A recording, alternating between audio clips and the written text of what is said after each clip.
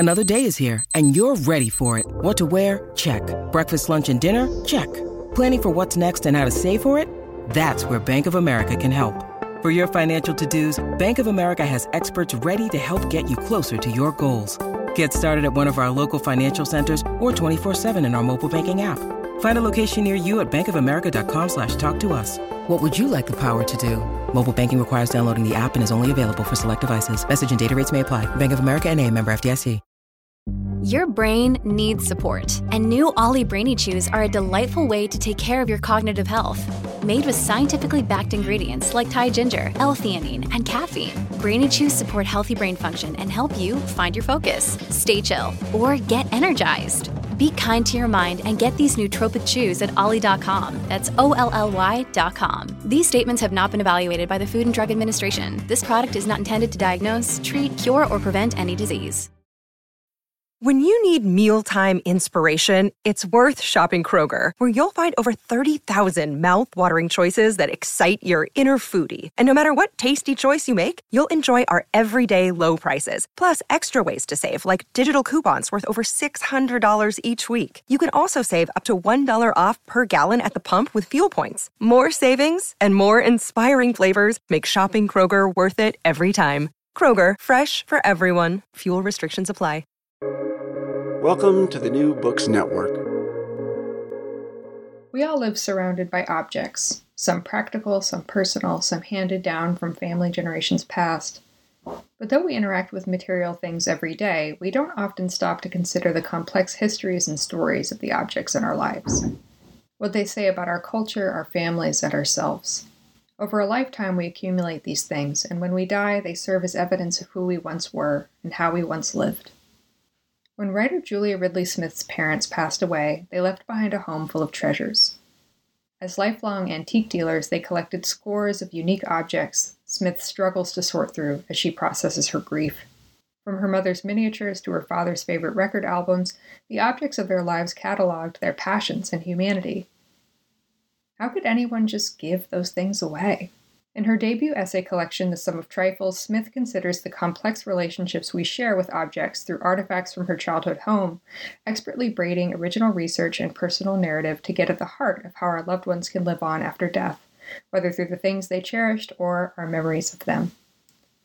Today on the New Books Network, join us in conversation with Julia Ridley Smith about her thoughtful and timely essay collection, The Sum of Trifles, available now from University of Georgia Press.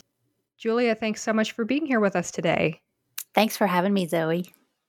So the first essay in the collection, Always Magic, establishes that your parents were antique dealers and finds you in the process of emptying their home after their passing. So to start us off, can you tell us a little bit about your mother and father as people? What was your relationship to each of them like? And what was your role in assisting with the family business? Yeah, sure. So my mom and dad were antique dealers. They had a shop here in Greensboro, North Carolina, where I still live. And my mother had, originally thought she was going to be a school teacher. So she had studied English in college. She came from a family of antique dealers. Her parents had been antique dealers for a long time, and they had also worked in historic preservation, working on a historic house. So she came from a background that was really invested in the exploration of history through material objects. And she was a reader and had, trained in English. She took graduate courses in English. She was always taking us to plays and theater. So she was very invested in this idea of kind of raising us to, and when I say us, I mean me and my brother, taking us to as many cultural opportunities as she could here in Greensboro and beyond. My father had come from a different sort of family. His parents came from Georgia. They were not well off, and he had not finished college, although he did go. But he also was very invested in the idea that we should be well educated. He wanted us to kind of learn to think for ourselves. He was very into, wanting us to have independent thought and think for ourselves. So, they were both very invested in the idea that my brother and I were to grow up curious and with intellectual pursuits. My mother was the parent that I was closer to. My father had kind of a mercurial temperament, and he was often frankly, in a bad mood. So my mother was the one that was the person that I wanted to be around more often. And so that relationship kind of comes through in the book, I think, as well as the one with, my relationship with my dad. As far as my role in assisting with like the family business or their shop, I was dragooned into helping with, packing for shows and doing inventory and things like that when I was little. But I wasn't so much interested in the antiques business in the way that my brother was. He started buying antiques when he was a boy. As soon as he had an allowance or could make a little bit of money, he would go with my mother to flea markets and shops and pick up tools and things that were inexpensive at the time that he could get for a couple of dollars. And then he, would take them back to the shop and do research with my mom and her books to find out what they were. And she would help him price them.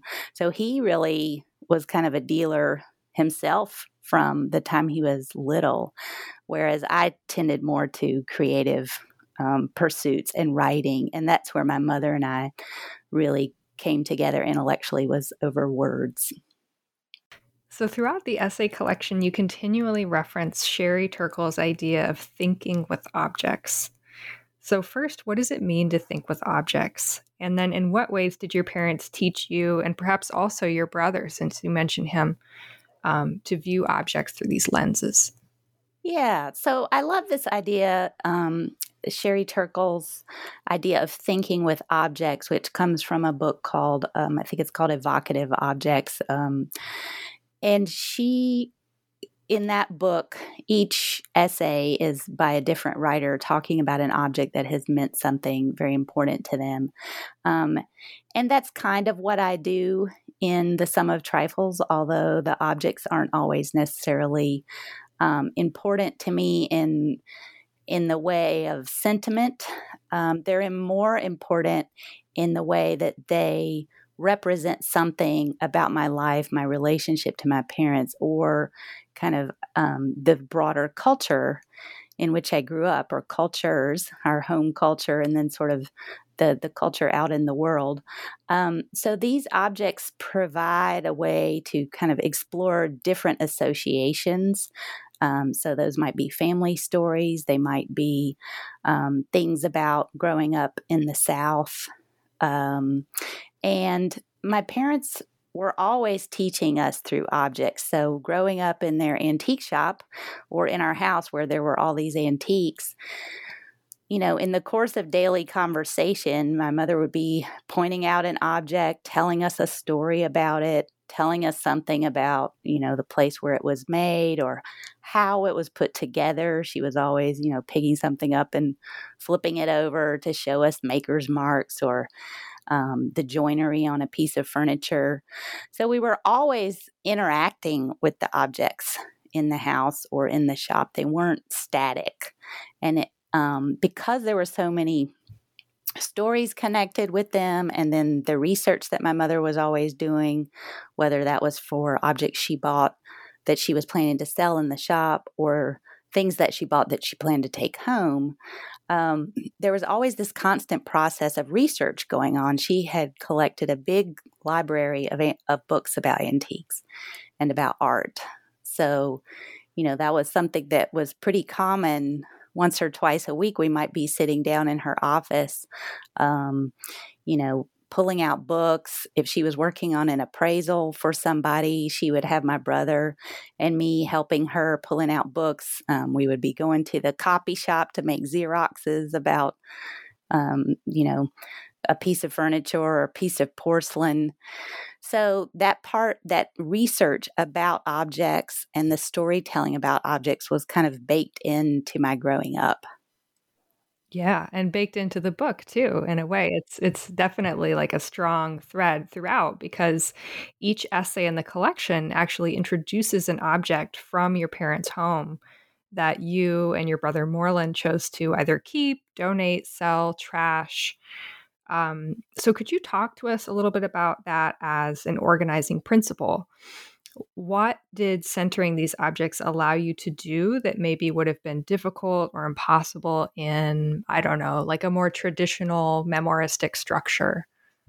Yeah. So I said objects as an organizing principle were helpful because each object could kind of operate as a hub with that all these different spokes of association and storytelling came out from.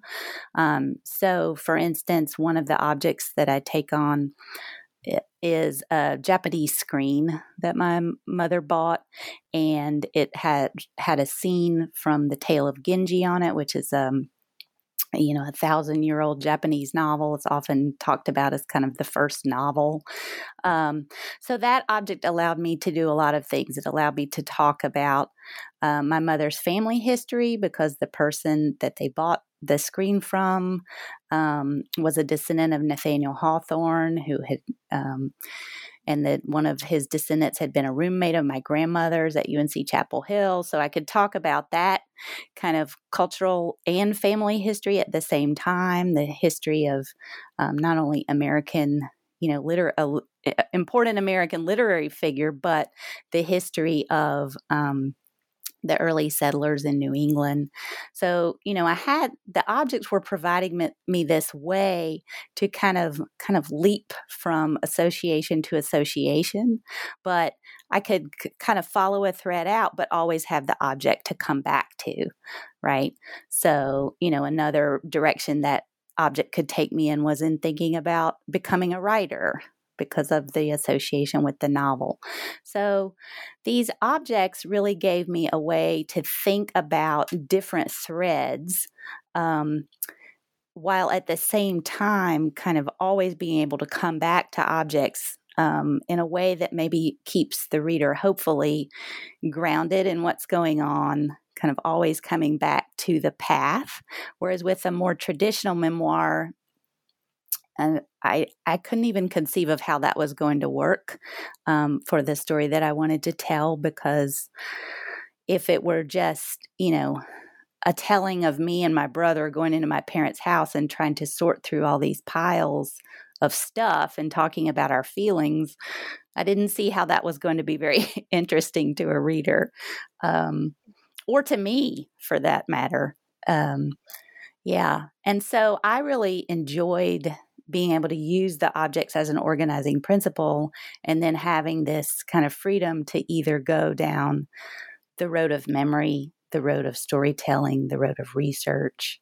And it let me do all of that. It did. And, your love and enjoyment of that process really shines through in the book. Thank you. Most of your essays actually do incorporate independent research. And, you mentioned that this is a quality and trait and habit that maybe you picked up from your mother. But it does delve into things like your family history, which stretches back to antebellum America, as well as the various historical contexts of objects, fads, other kind of relevant ephemera. So as a writer, can you tell us what the process of researching for The Sum of Trifles was like? And how did you make decisions about what to include? So the process of researching, anybody who's embarked on research for anything knows the dangers, especially in the internet age, of the rabbit hole.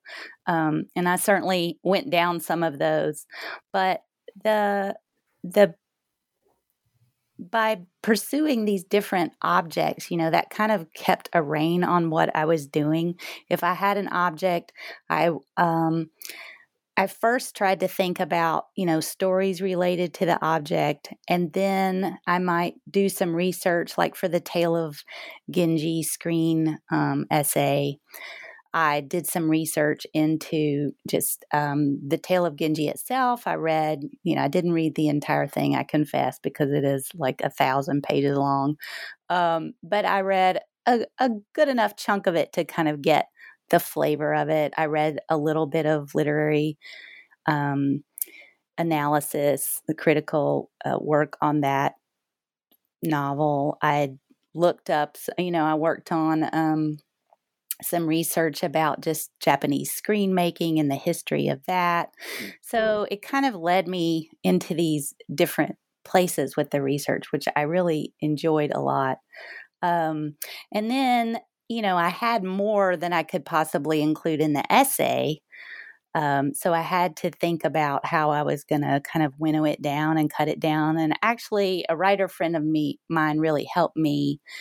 She read an early draft, and she reminded me that, I needed to make my voice be the prevalent voice in the book, not the voices of the scholars that I wanted to quote. I think in the early stages, I was having a little bit of imposter syndrome because before coming to this book, I was really strictly a fiction writer. I had not really written essay or creative nonfiction. So I think in the early phases, the research was also part of my effort to kind of give myself some legitimacy as a nonfiction writer, because I wasn't sure that I had any. So I thought, well, if I quote all these other really smart people, that'll make me sound smarter. And my friend said, that's all great that you have this research and it's interesting, but you need to, shift the balance and remember that it's your voice and it's your story that you're telling. And these other voices are should be working in service to that story, not overwhelming the story. So that was really helpful advice to me as I was bringing in all of this research. Right. And you found that balance beautifully, struck it. Thank you.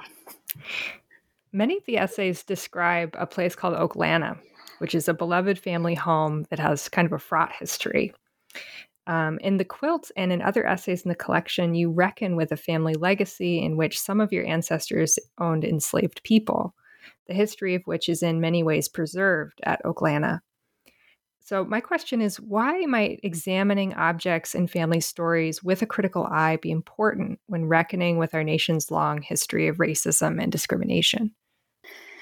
Yeah, so there's that chapter about the quilt. The quilt came from part of the family that was from Southampton County, Virginia, and the house that I talk about, Oaklana, was in eastern North Carolina.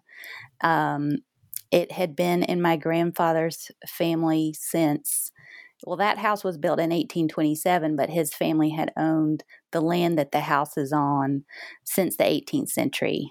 They had been made a land grant by a colonial governor, right? So it had been in the family for a very, very long time. And I grew up going to visit my grandparents there. It was where we had Christmas every year. I had wonderful family memories associated with that place and with the people who lived there. And there were so many great family stories that were told. So, I really, in my youth, looked at that place pretty much sheerly from a point of view that it was the seat of all my, great family memories. In adulthood, as I was learning more about Southern history, American history, the history of slavery in America, I started thinking more about how that place was associated with that legacy.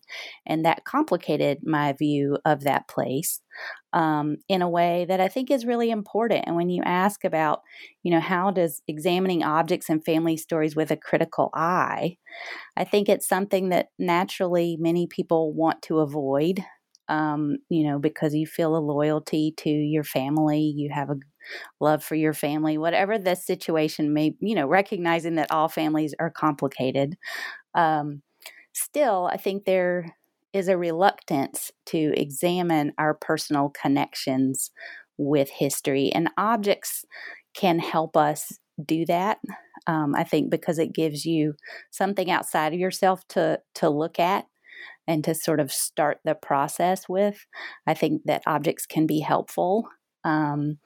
And I think it's important for all of us to kind of look at our family history, and particularly for white people in America right now to be looking at family history, to look at the ways that we are connected to privilege, to thinking about the access that our whiteness or our social class or our financial condition has given us perhaps more access to things that have enabled us to succeed in various ways, and to realize how connected all of that is, right? So the objects give us a way in, possibly, to that examination. And I think it is important for people, to give some thought to this, because I think otherwise it's very easy for a lot of people to say, people to think that they're not connected because all of this was so long ago and far away. And the fact that you can hold in your hand or be looking at an object that's sitting in the room with you that has been a witness to that history it provides a tangible connection. And to me, that feels important. And so if you have objects like that in your house or in your family, I think it's important to take a pause and look at them and maybe learn something about the history and let that be kind of a door that maybe takes you into considering how your family is positioned in the web of history. In a later essay, you mentioned developing a compulsive phobia of germs after losing your mother, which proved extremely disruptive to your life. So how might this phobia have been tied to your grief and perhaps also to the process of going through your parents' belongings? In what ways might objects such as heirlooms simultaneously aid and also hinder the grieving process? Yeah, so that essay, The Horror Vacui, was really probably the hardest essay for me to write because it was the most revealing about the kind of emotional chapter in my grief that I was least comfortable talking about, which is that at a certain point in cleaning out my parents' house, I did develop this phobia of germs that, now I think to us in mid-pandemic, or gosh, we're not even, who knows what stage of the pandemic we're in, right? But it doesn't seem that odd, right, to anyone now to be worried about germs or contagion. But at the time, it felt very kind of over the top to me. And it wasn't something that I had dealt with before. It kind of came on as a surprise. It was very much attached to my grief. And it was, it was a manifestation of the fear that somebody else in my family would get sick. And I thought that if I were wary enough and vigilant enough about dirt, germs, bad air, all kinds of things, I was going to be able to keep everyone I love safe, which of course is never true.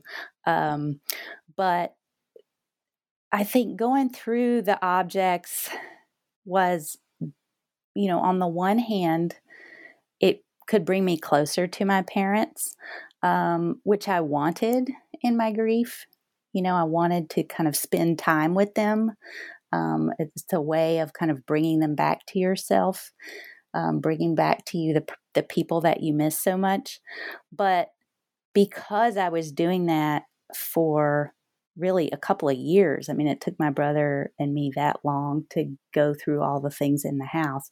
Because we were spending such a long time on it, I was never, I wasn't moving away. I wasn't separating from my parents. I wasn't kind of letting the grief settle. If you could almost think of it like a sediment in the water, right? If you're constantly stirring the water, the sediment's always swirling around. And that's kind of how it was for me. So, I think it was aiding the grieving process in the sense that as I was looking at and considering all these objects and thinking about stories, about family stories, and writing all of these things down, it was helping me kind of process my feelings about them. But at the same time, it meant that that was always front and center in my mind, and it was never sort of being allowed to take a back seat to what was going on in the present. wasn't allowing me to kind of focus on moving on with career and other family obligations and that sort of thing. So, the phobia itself was obviously a form of anxiety. And it's interesting that since then, and since the book has come out, I've had several people say to me, I've never, read anybody else or heard of anybody else talking about how anxiety is a part of grief. And I have read some articles in the time that I was going through it, and afterward, I have read some more pieces about how anxiety ought to be considered, one of the stages of grief, because a lot of people do experience, but I think it's not talked about as much. And certainly several people who have come to me and said, thank you for that chapter, because I thought I was the only person who had kind of gone into this really deep anxiety when my mother died. So that has been interesting to me to hear. Mm-hmm. The final essay in the collection is, in many ways, an exercise in what it means to let go of objects.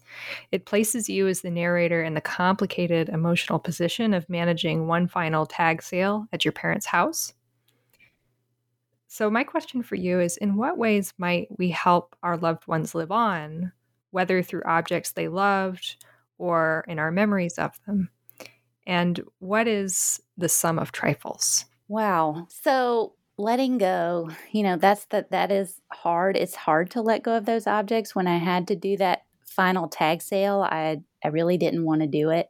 My brother wanted to hold a sale. I didn't want to work at it, but in the end, I did. And it ultimately ended up being a much less harrowing experience than I had expected. I think by then I'd spent so much time with the objects that I was more ready to let them go than I had even realized. As far as helping, our loved ones live on, at this point, it's been 10 years since my parents died. It's been several years since I really, kind of finished the final draft of the book in the form that it was ultimately published. And I think that the way that they have lived on for me has been, through actually my writing of that book, the publishing of the book, which now, people have been reading it. Some people who knew my parents have written or called or spoken to me and talked about how wonderfully it for them, they felt that the book brought them back. So in that sense, I feel like my parents are kind of living on through the book. They're living on through memory, but in particular, my mother, for me, as I continue to write and do research, she's with me all the time because she is the one who kind of inculcated in me this curiosity, or that, that curiosity ought to be one of the driving forces of what I do every day. So in that way, for me, she is living on. I think, what is the sum of trifles? I don't know if I have a great answer to that. I think I'm going to be kind of looking forever, right? Until it's my time to go on and my son has to deal with all of my junk. But in the end, for me, it comes around to storytelling, curiosity, and all of that ultimately is a way to connect with other people, who are always more important than any object can ever be, right? That's right. That's beautiful. So I have just one last question for you, and that's, what are you hoping that readers will come away from the Sum of Trifles understanding better about the life of objects and the stories they contain?